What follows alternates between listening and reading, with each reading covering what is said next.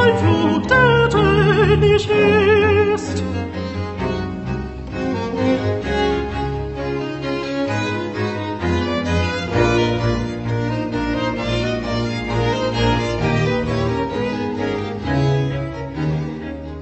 Hello, welcome to the American Writers 100 Pages at a Time podcast.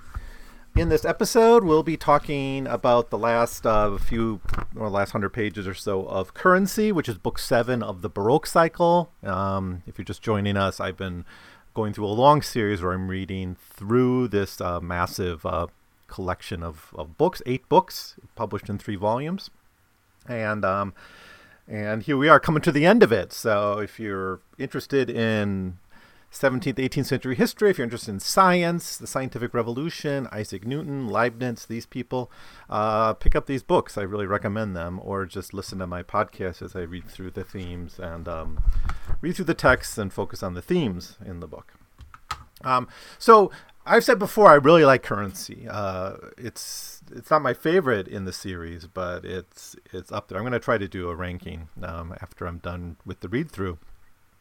But I think it's this last part that sort of makes up for some of the slower sections in the middle part of Currency. The middle part of Currency is a lot about the investigation into the club that Daniel forms, and that's not the most interesting. The characters they're not as fun, I guess, as the group we see in Bonanza or whatever. But it's kind of made up for in the end of this book. I think the ending has some really, really great moments. It's action packed, but it's kind of like the end of Solomon's Gold 2, where a lot of it's set in one night, and you're flipping back and forth between different characters doing different things.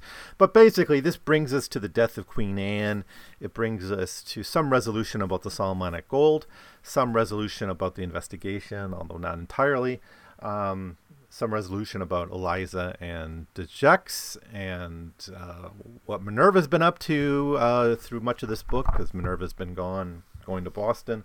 So all this is sort of taken care of and resolved, and setting really things up, clearing the table a little bit, so Stevenson can focus on certain things in the conclusion, the concluding book, which really is just the climax of the whole thing.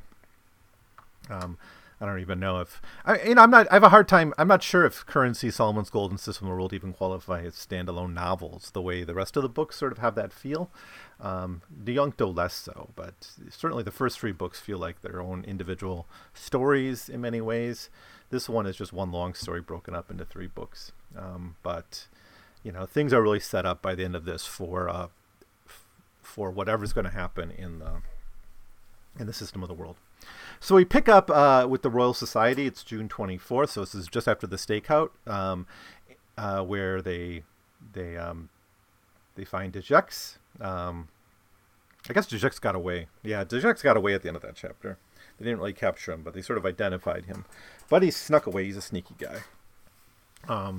And Daniel has sort of figured out that Henry Arnold, one of this Huguenot who's been helping with them, the descendant, or the son of the Arnold that was part of Jack's cabal, in the Cairo raid, and he followed Jack around the world, saved him. Jack saved him from a galley. He followed him around. He died on the Trans-Pacific voyage, but he's connected to Jack. So if you're paying attention, you kind of think maybe this Arnold has some connection to Jack Shafto, and Daniel figures it out through this investigation. And here they interrogate. So we start off with this interrogation of Arnold, and he basically says, he gives us a lot of useful information here. First, basically he has a debt to Jack Shafto for what Jack did for his father, saving his life a couple times, actually giving him aid and comfort when he was going down, being sent to the galleys and all that stuff. So there's a personal family debt to Jack. But he also explains how Jack kind of set up his network during the War of the Spanish Succession, recruited troops of his own. A lot of background on the recruitment that Jack went into, that Jack engaged in to set up his whole operation, his coining operation, and all the other things he did. Like, how was he able to do that raid on the mint? Well, he had a lot of favors he could cash in, a lot of allies he could cash in. But this was all done on the cover of the War of the Spanish Succession. Arlone says, when Jack first returned to London, the war had resumed under a new name, the War of the Spanish Succession. But the armies had not yet fully mobilized, and so many unemployed soldiers and sailors were still about, making the city infamously perilous. Jack had the wit to see that these men would presently be called back into service, so he recruited as many as he could during the first months back. His interview with me was partially an eye towards getting me to work for him. Anyone who paid at least a notice to the newspapers and to the discourse of Parliament during the last decade will know that war breeds corruption as flesh breeds maggots. The vast movement of men and materiel entitled by the movements of the Allied powers afforded Jack opportunities for profit that were almost inconceivably vast. End quote. So basically, he's able to use the War of the Spanish Succession as cover for his operations, and also he recruited his network prior to the war, because something that happened in this time is, as war started or ended, a lot of vagabonds were created or brought back into military service. Jack was one of these people who, during wartime, fought in wars.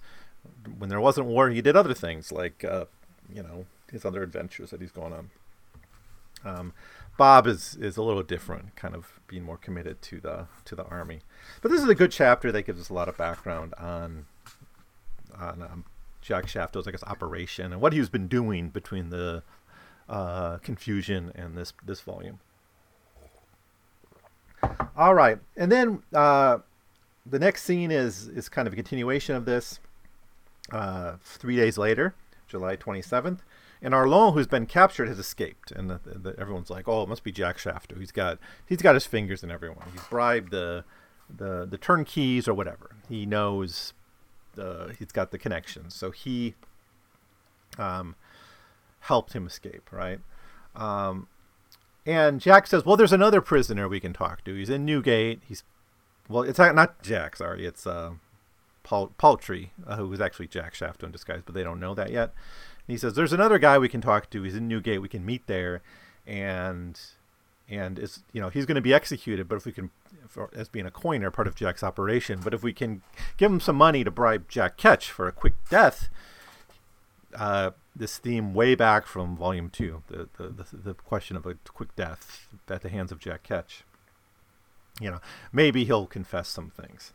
So now, Daniel kind of encourages Isaac to go along with this deal because of just the deepness and importance of the game that they're involved with. And Daniel sort of reminds him of that. He says, "Bolingbroke has sent word round to Roger and the other Whigs, inviting them to join him tomorrow at his house on Golden Square. All of these great men who have been playing the game for so many years and with such enormous stakes must finally lay their cards on the table tomorrow evening. Bolingbroke has chosen the time and place of it, and he has done most cunningly. The Queen is faring poorly indeed. After the meeting of the council today, she collapsed from the strain placed on her by Bolingbroke, perhaps, with malice in his heart, or perhaps because he is oblivious to the damage he leaves in his own wake. Whatever the case may be, she is not expected to live long, and so Bolingbroke has this one moment, perhaps a day, perhaps as much as a week, where everything is perfect for him. Parliament is prolonged.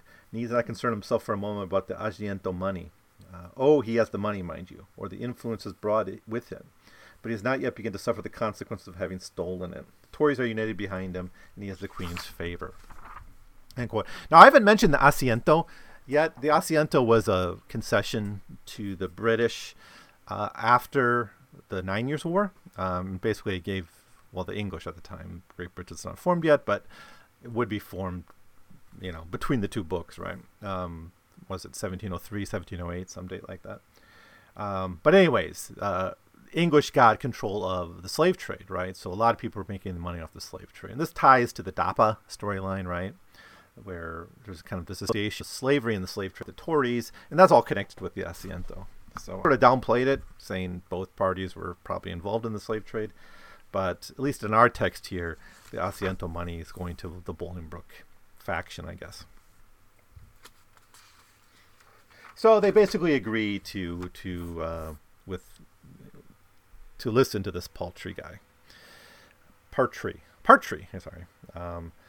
Anyways, the next scene is exactly what was just being referred to by Daniel, and that's this July 28th party. And pretty much of this rest of this book is set on the evening of July 28th. It's kind of the climax of Currency, this particular book. And basically we see civil war brewing. Mobs are forming, and this kind of window into the Civil War, this mini Civil War that's fought on in essentially this one day, is, now I don't know in actual history how contentious this was. Of course, there are always mobs in English politics, so it's a common part of it. If you read E.P. Thompson's work on the mob, if you read Making of the English Working Class, even read Peter Linebaug's work on London, and a lot of other people have mentioned this. It's just mob politics were part of English politics, right? At the end of the book, Jack's going to be freed essentially by the mob, and the Germans are like, "Why didn't you just shoot the mob?" And the English are like, "Well, we kind of have to deal with the mob. The mob is part of our system, for better or for worse." And there's Tory mobs and Whig mobs, and they're both sort of forming outside of London, ready to fight it out at the moment the Queen dies or at the moment of crisis. And Bolingbroke is, of course, trying to use the trial of the Picts to weaken the Whigs and to strengthen his own hand. And therefore, Roger, who's at this dinner party with Bolingbroke at Bolingbroke's house, so they're kind of fighting each other, even though they're at this dinner party together. They're on opposite sides. And he wants to, of course, have a secure Picts to undermine one of Bolingbroke's weapons in this mini Civil War. And that requires, of course, securing Jack Shafter, which Daniel and Isaac are trying to do desperately. All right, now we flip to kind of the other storyline. So during this day, we're going to have like 3 storylines. One is going to be Jack and Daniel and Isaac conversing. Then we're going to have Eliza, Johann, and Caroline, and their kind of attempts to escape this chaos of the city and get to safety. And then we have like Bolingbroke and Roger, the Marquis of Ravenscar, are kind of doing their political machinations and kind of observing it. So they give us our bird's eye view of it. All right, so the next scene is exactly is at Leicester House, and it's Eliza and Daniel talking about things. And basically, Eliza tells them that we're going to get out of town. The mob is here. So it's Johann, Eliza, and Caroline, and they have a plan to get out. Basically, Eliza's going to dress up as Caroline in her clothes and sneak out, and Johann and Caroline are both going to dress as men and do their real escape by boat, and if they have to get to Hanover or whatever, sit out this mob action until London is safe for Princess Caroline.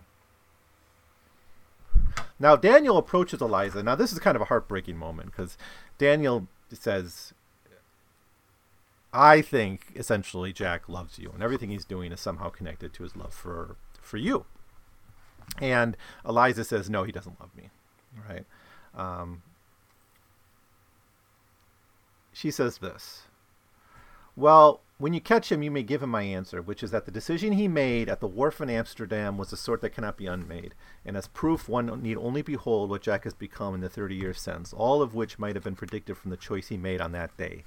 Which, of course, was his decision to go on the slave trading voyage rather than stay with Eliza. And Eliza wasn't offended that Jack left to seek his fortune. It's that he was going to be a slave trader to do it. And Eliza sort of hated Jack ever since, even though Jack, killed the man who originally enslaved her and has, in his mind, has been doing everything for her. But this is a pretty harsh moment. Now, Eliza is eventually going to offer some help to Jack later on, but give him a better housing in Newgate, give him nice clothes so he can bribe Jack Ketch, but she's not really thinking of a future with Jack, right? Even though Jack, we know Daniel's right here, that Jack has had this love for Eliza. He said as much to his sons before the raid on the Mint. So after having this meeting, Daniel goes to Newgate. It takes him a half hour. And the geography here is all nice to follow because you can look at the map of London and the inside cover of the book and follow the movements of our characters. So where he's meeting with Eliza is way on the other side of London. Then he has to go to the center of the city to Newgate, which is near St. Paul's Church, near the Fleet Prison. All that. It takes a half an hour. But anyways, it's this Partre sets up this meeting with Daniel and Isaac in Newgate, where they're supposed to meet this prisoner that he says is trapped there. And he says, I'm lying. We're not going to be met by anyone else. It doesn't matter, though, because I am Jack Shafto. So it's a wonderful reveal, I guess. Quote, he says, the information you want is, quote, that I am Jack Shafto, alias Jack the Coiner, alias Quicksilver, and many other nicknames and titles besides, and that I'm willing to wind up my career tonight provided the right terms can be struck. So he's going to make a deal with Daniel and Isaac. So then we flip back to the Golden Square. This is where, this is the Bolingbroke house, this party at Bolingbroke's house. And they just talk politics and talk about natural philosophy a little bit. They talk about the Leibniz-Newton debate a little bit, and how troublesome it is for, politically. And then they look out of the window, and Roger, I think it is, says, oh, that's Princess Caroline of Brandenburg-Ansbach I see out there. Of course, it's actually Eliza, right? Eliza's the one dressing up as Caroline. But, and I guess for our purpose, it could be anyone. But it's Bolingbroke comes to take a look at her and sees her crawl into this carriage. Now, this carriage ends up being Eliza. But they think it's Princess Caroline. Then we flip back to the Newgate prison, the Black Dog, a certain place in Newgate prison. And Jack makes his confession. And eventually he says he wants to make a deal. And they ask him a bit about why he's doing it. And he tells a little bit about why he's doing it and what he's done. And also this new situation they're in because the war's over. And how Eliza is in a relatively safe position. She can't really be harmed by Louis XIV anymore. Louis XIV's old. The war's over. But it's, so Jack's a little bit freer to make a deal at this point than he was previously. He says this, Leroy's a far-sighted chap, deserves all that's been said of him. Developed a scheme in the respite between the wars to win the next by destroying the money of England. Excellent idea. Needed someone to do it for him. Happily, I came along. I knew London, knew of metals and coining, had managerial experience via Bonanza, Cairo, and other exploits. Was lacking in gentlemanly polish, though, and was extremely dubious loyalty. How, then, to make good these deficits, that my salutary qualities might be put to work? De Gex, he knew me already, is as noble as they come. Working in concert with me in London, he could get invited to salons, never my strong suit. He'd seen me make a fool of myself more than once over Eliza, yes, Dr. Waterhouse, I spoke her name aloud, and knew she was the ticket to securing my loyalty.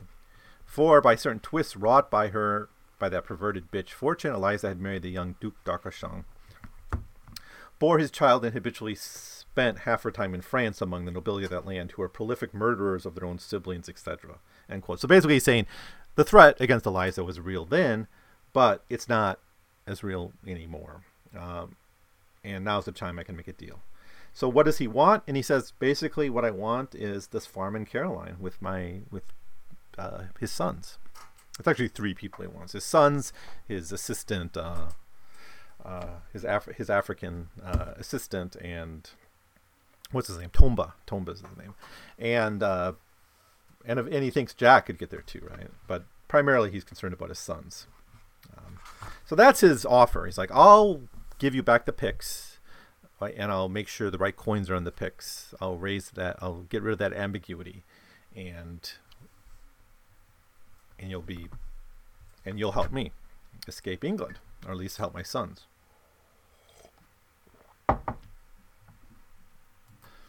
So then we go to Monmouth Street, and we get a little epigraph here.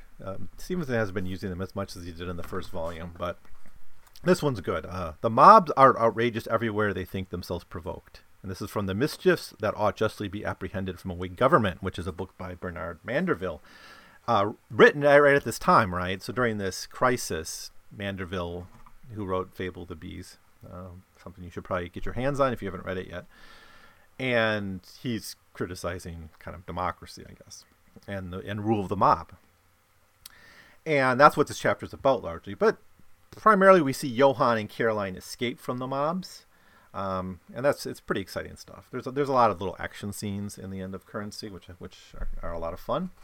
But they have to get away, but they're constantly being kind of confronted by mobs and people asking them, are they pro Caroline? Are they pro the Germans or not, and no one really knows the loyalty. Johann has to put his life at risk to make sure they safely get to, I guess they go to the Kit Kat Club, and they go there and they look for Dr. Waterhouse. Of course, Dr. Waterhouse isn't there, but the original plan, I guess, was to meet up at the Kit Kat Club so Waterhouse could help them escape.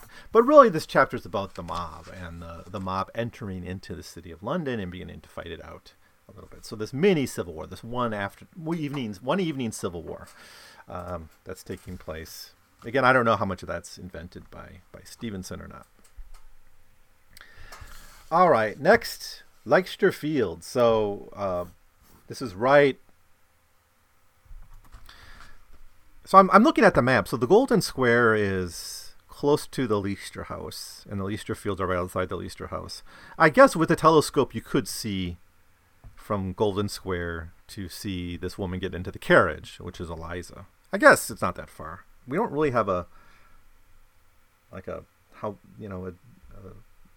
something telling us distances on this map, but just a few blocks. So I guess with the telescope they could pretty easily see what's going on there. So this is happening, I guess, simultaneously with that party at the Golden Square with Bolingbroke. But she gets into the carriage, and who intervenes here? Who runs into Eliza? And she's kind of going through the mob too, right? And she's kind of worried about the mob, but she's escaping in this carriage, and she gets kidnapped by someone who thinks she's Caroline. But turns out it's Eliza. But it doesn't matter because it's Father Edouard de Gex, who is just as happy to capture and kidnap Eliza as he was to get his hands on Caroline. At least she'll do, he says. He says, "You'll do, madam, you will." And he's got this dagger, and he basically ties her up, puts her in the carriage, and secures her for his own purposes. So then we go back to Newgate, and we get the full details of the negotiation between Jack and Isaac. Like, Isaac wants the Solomonic gold and the Picts, and we know what Jack wants. And Daniel asks a question during this, and Daniel asks, like, why, if you had the Solomonic gold, that's enough to make a deal with Isaac. You don't have to do the Picts thing, right? It doesn't even seem to be your primary interest here. You could have just told Isaac, I have the Solomonic gold, and I want to get off to Carolina with my sons for it. You don't have to do all the coining and everything.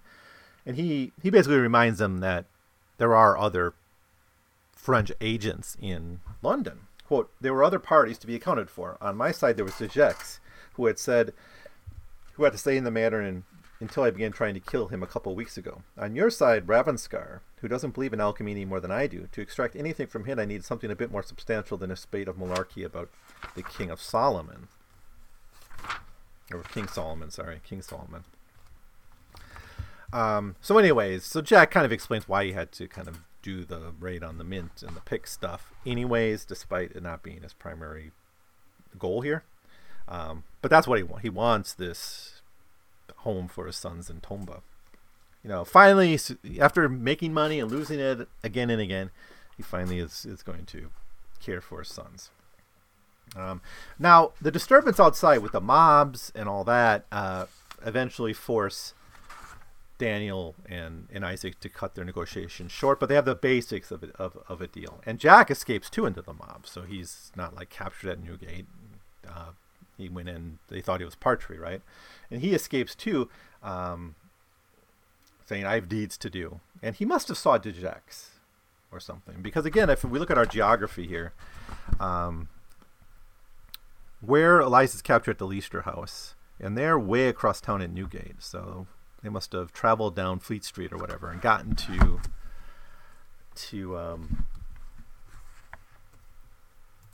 no, sorry, I'm confusing something. So they must have got in a carriage and started going that way anyways, and then that's when they're close to the Italian Opera, Jack escapes. So the Italian Opera is way on the other side of town, but it's where Eliza and de Gex are. So he leaves to confront de Gex. Although Isaac and Daniel don't really know what's up, it's just Jack flees in the middle of their negotiations. So this we're still in the same chapter here, so we flip over to Gex and Eliza talking in the carriage, and she's all tied up, right? And it's a really important conversation. It's great because Gex is like a reactionary figure, and he hates the new system of the world, not just natural philosophy, not just science. He hates, he's sort of connected to alchemy in some ways. He's not like, well, he's a really interesting character anyways. He's got a lot of kind of traditional views and religion. He's a papist, of course. Catholic, I should say. They always use the word papist in this book. He's of the old way of thinking about things, right? So I guess that would make him more sympathetic to alchemy. And we already know he thinks he was brought back to life by Satanists. That happened way back in the Confusion. But we get more of his politics here, which has always been kind of subtle, and we don't have him kind of come in and say it. Of course, we know he did that Inquisition on the Spanish galleon, the Manila galleon. But he just says that frankly, money and all that comes with it disgusts me. Within living memory, men and women of noble birth did not even have to think about it. Oh, there were rich nobles and poor, just as there was tall and short, beautiful and ugly. But it would never have entered the mind of even a peasant to fancy that a penniless duke was any less of a duke, or that a rich whore ought to be made a duchess. That's Eliza. Nobles did not handle money or speak of it. If they were guilty of caring about it, they took pains to hide it, as with any other vice. Men of the cloth did not need money or use it, except for a few whose distasteful duty it was to take in the tithes from the poor box. And ordinary honest peasants lived a life blessedly free of money. To nobles, clerics, and peasants, the only people needed or wanted in a decent Christian realm. Coins were as alien, eldritch, inexplicable as communion wafers to a Hindu. They are, I believe, an artifact of the pagan necromancers of the Romans, talismans of the subterranean cult of Mithras, which St. Constantine, after his conversion to the true faith, somehow forgot to eradicate, even as the temples of the idolaters are being pulled down or made over into churches. And he goes on about this.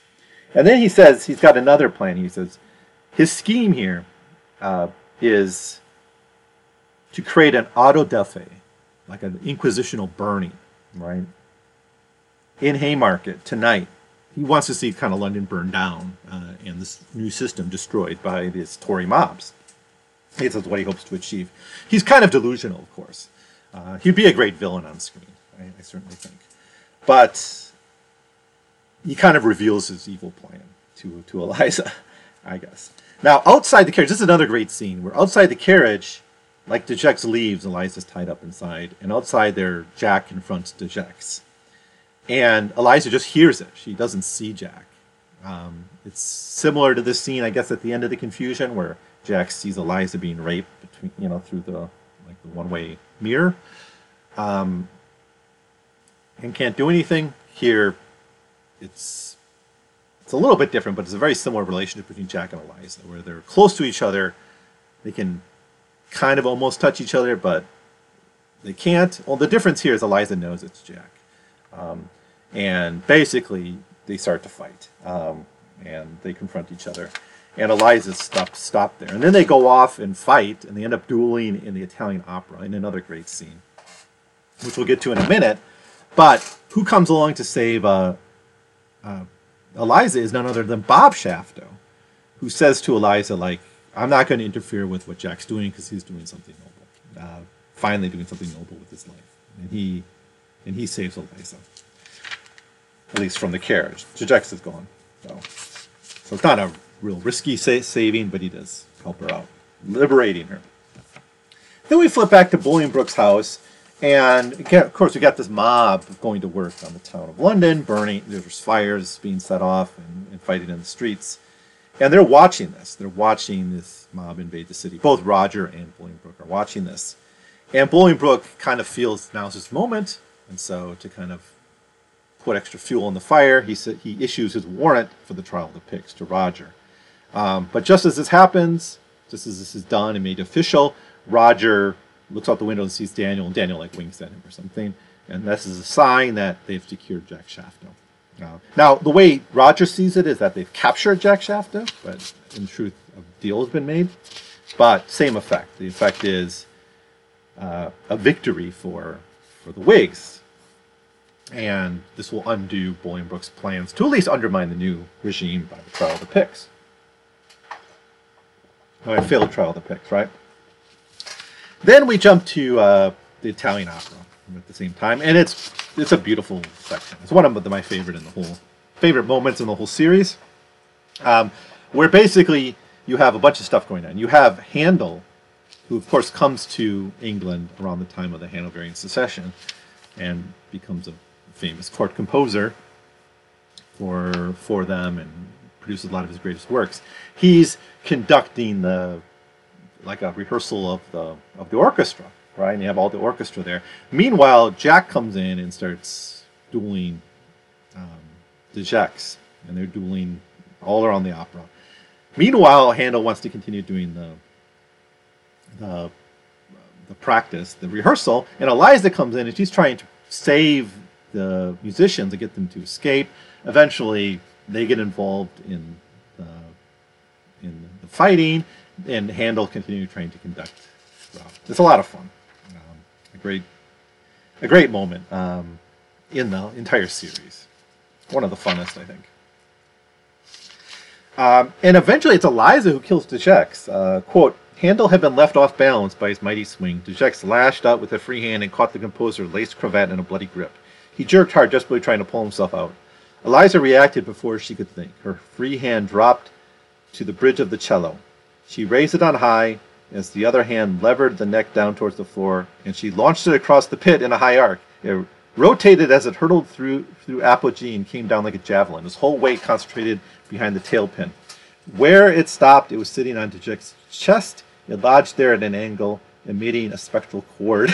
As the life sighed out of Dejex, he let go of Handel's cravat. So Eliza is the one who kills Dejex, despite Jack being involved in the duel. And then Jack leaves, and Eliza makes an announcement. It's safe now. Jack Shafto has left the building. Kind of revealing Jack Shafto. And certainly raising his profile among the mob and common people of London who love these kinds of stories.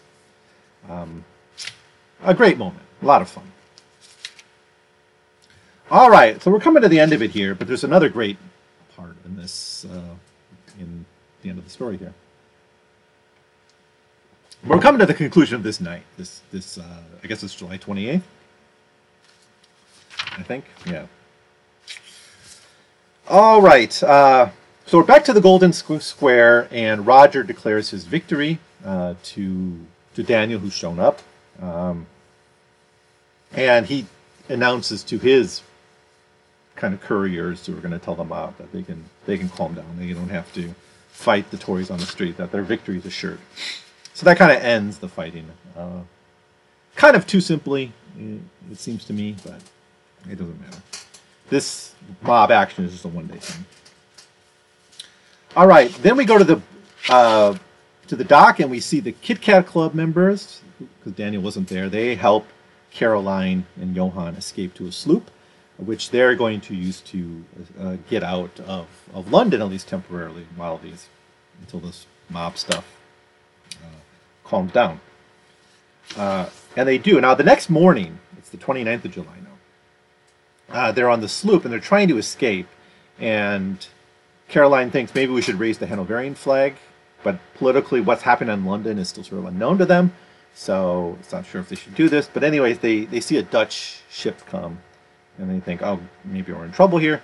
But no, the Dutch ship is not there to capture them. It's the Minerva, and they get saved by the return of Minerva from Boston. Remember, Daniel sent the Minerva out. This was before Dappa was captured, but the Minerva was sent to Boston to collect Daniel's logic mill stuff and bring it back.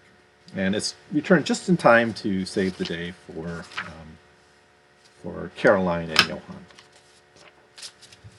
So then we have a couple days where we don't really know what happens. We pick up the story again on July 31st, the last day of 1714. And really what we get here is the resolution to the whole storyline, with, at least for the most part, of the Solomonic gold. So Daniel's crate's being unloaded. The Minerva has docked. Daniel's stuff is being unloaded. And at the same time, a Russian ship arrives, and they're there to collect, because Orny was building these ships for the Tsar. Remember, one was destroyed by an infernal device. But the Russians arrive, and they're going to get these 3 ships that are being built for the Tsar. And who gets off the boat but Tsar and Leibniz, Tsar Peter the Great and Leibniz, and along with like the Tsar's aide, a Jew named Solomon, who's also kind of connected to alchemy, because Solomon eventually gives Daniel this kind of important gold ring, which has some of the Solomonic gold in it, some of the alchemical magic gold in it. And the Tsar basically has said, I want you to continue working on the logic mill, and I'm going to pay for all your stuff, and I have all this gold. And remember, we're going to translate the cards that Daniel was working on, the paper cards, into gold cards for use in the logic mill, right? And is it the same day? I think it's the same day where basically they go to the Minerva and they take, it's later that same day, and they take all the Solomonic gold off the Minerva, all the stuff that was the plates on the bottom of the ship, and they swap them for the gold that the Tsar brought with him from Russia, the payment for the logic mill. And so you get the swapping of the gold. So this is why I really got excited by this when I read this, and I talked about this in a previous episode, how the Solomonic gold is going to end up in the bowels of like an early computer. That's where the magic. It's like the joining of alchemy and the old way with the new way. It's such a major theme of this book. How the system of the world just kind of builds itself around the old system, the way a tree grows around an obstruction or an injury. The old's just still there. It's just built around it. The new system, and literally this early computer is going to have the Solomonic gold in it as its guts.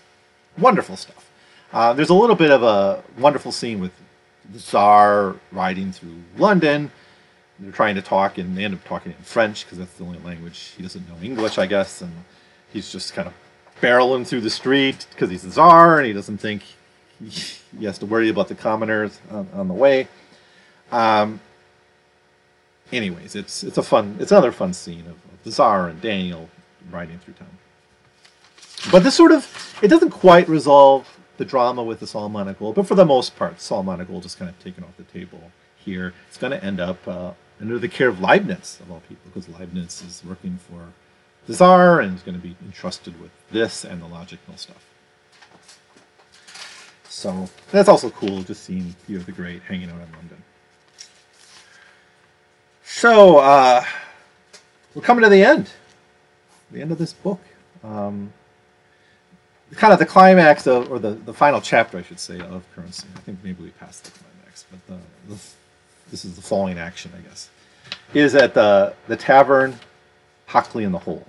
And you got a wonderful cast of characters. You got Solomon, you got the Tsar, Saturn, Leibniz, Isaac Newton, Daniel Waterhouse. They're all having beers, celebrating their apparent victory, I guess. It's a wonderful moment. Of course, Leibniz and Isaac can't really still hate each other and aren't going to be getting along, and so they bicker a little bit. But what happens here? It's really nice. A harpoon flies into the bar. Actually, Daniel for a moment thinks it kills Leibniz because it kind of takes Leibniz's wig off. It cuts that close to Leibniz, but it goes right through the two natural philosophers, catches on Leibniz's hair, and lands in the table, right, with this wig tied to it. And people think, oh, it's a head, but it's just the wig. And it was an assassination attempt on the Tsar by none other than Yevgeny the Raskolnik. And Saturn ends up fighting Yevgeny, and it's a near thing. I think it's even pointed out that maybe if Yevgeny had all his body parts, it wouldn't have been such a near fight. But Yevgeny dies in this assassination attempt on the Tsar, and Saturn kind of has a heroic moment here. I think this is the same scene where Daniel gets the ring from Solomon, the ring with some of the magic gold in it. And that's kind of it. There's some other little details here that happen, but ultimately the book ends with the announcement that the queen has died. And the Hanoverian succession is fairly secure with the defeat of the Tory mobs. But this doesn't mean the Tories are completely out of the picture yet. They're still going to be in government, and they're still going to it's still in their interest to undermine the new monarchy and undermine the Whigs by the trial of the Picts. So we're still going to have to deal with the trial of the Picts, which the warrant for that's already been issued. We still have to deal a little bit with the infernal devices and Jacks in the Wind again. But we'll deal with that in the next book. So in the next episode, I'll begin talking about the System of the World. The System of the World, Book 8, is the shortest of all the books in the Baroque cycle. King of the Vagabonds is also a little bit shorter than the others. They're pretty much all 300 pages.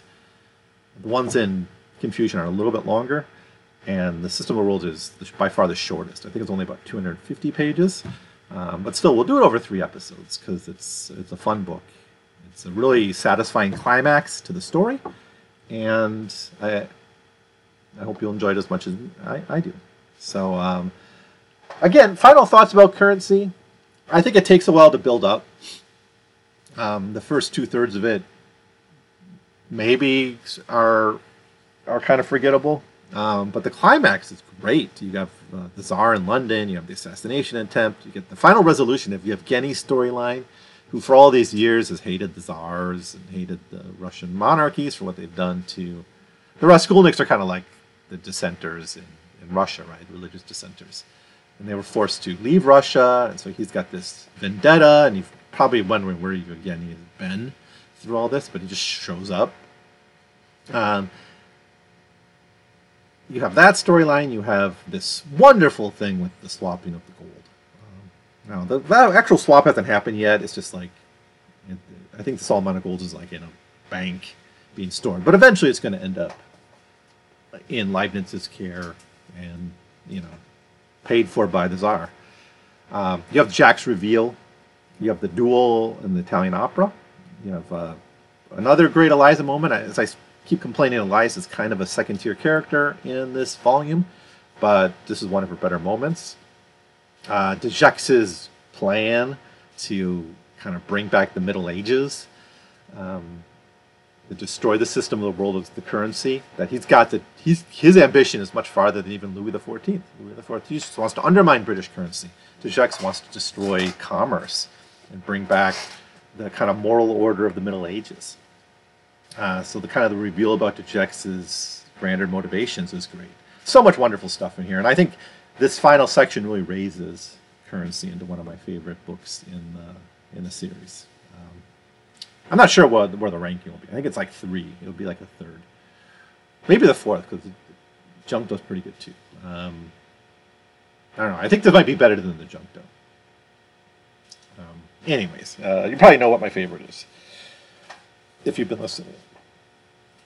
So I guess that's it. I'll say more about the rankings when I finally decide on them and reveal it in a final episode. I think that final episode I'm going to do the best characters, fictional and non-fictional, best, or the ranking, and I think I'm going to talk about the bibliography, because Stevenson gives us the bibliography in the end of System of the World. I'll talk about some of those books that he's read, and I'll talk about some other books that maybe will help inform and make you think about the Baroque cycle and appreciate it a little bit more. Books I've read that Stevenson doesn't mention that I think might help you out. Obviously I didn't read everything that's going to inform your understanding of this book, but there are some recommendations that I would give for other books to read. So I'll do that too. I might think of something else to do in that episode, but it'll just be a wrap-up kind of episode when I'm done. But before we get there, we have to get through the final book. So I'm excited to begin talking about the System of the World, Book 8 of the Baroque cycle, in the next episode. I will see you next time. Thanks for listening.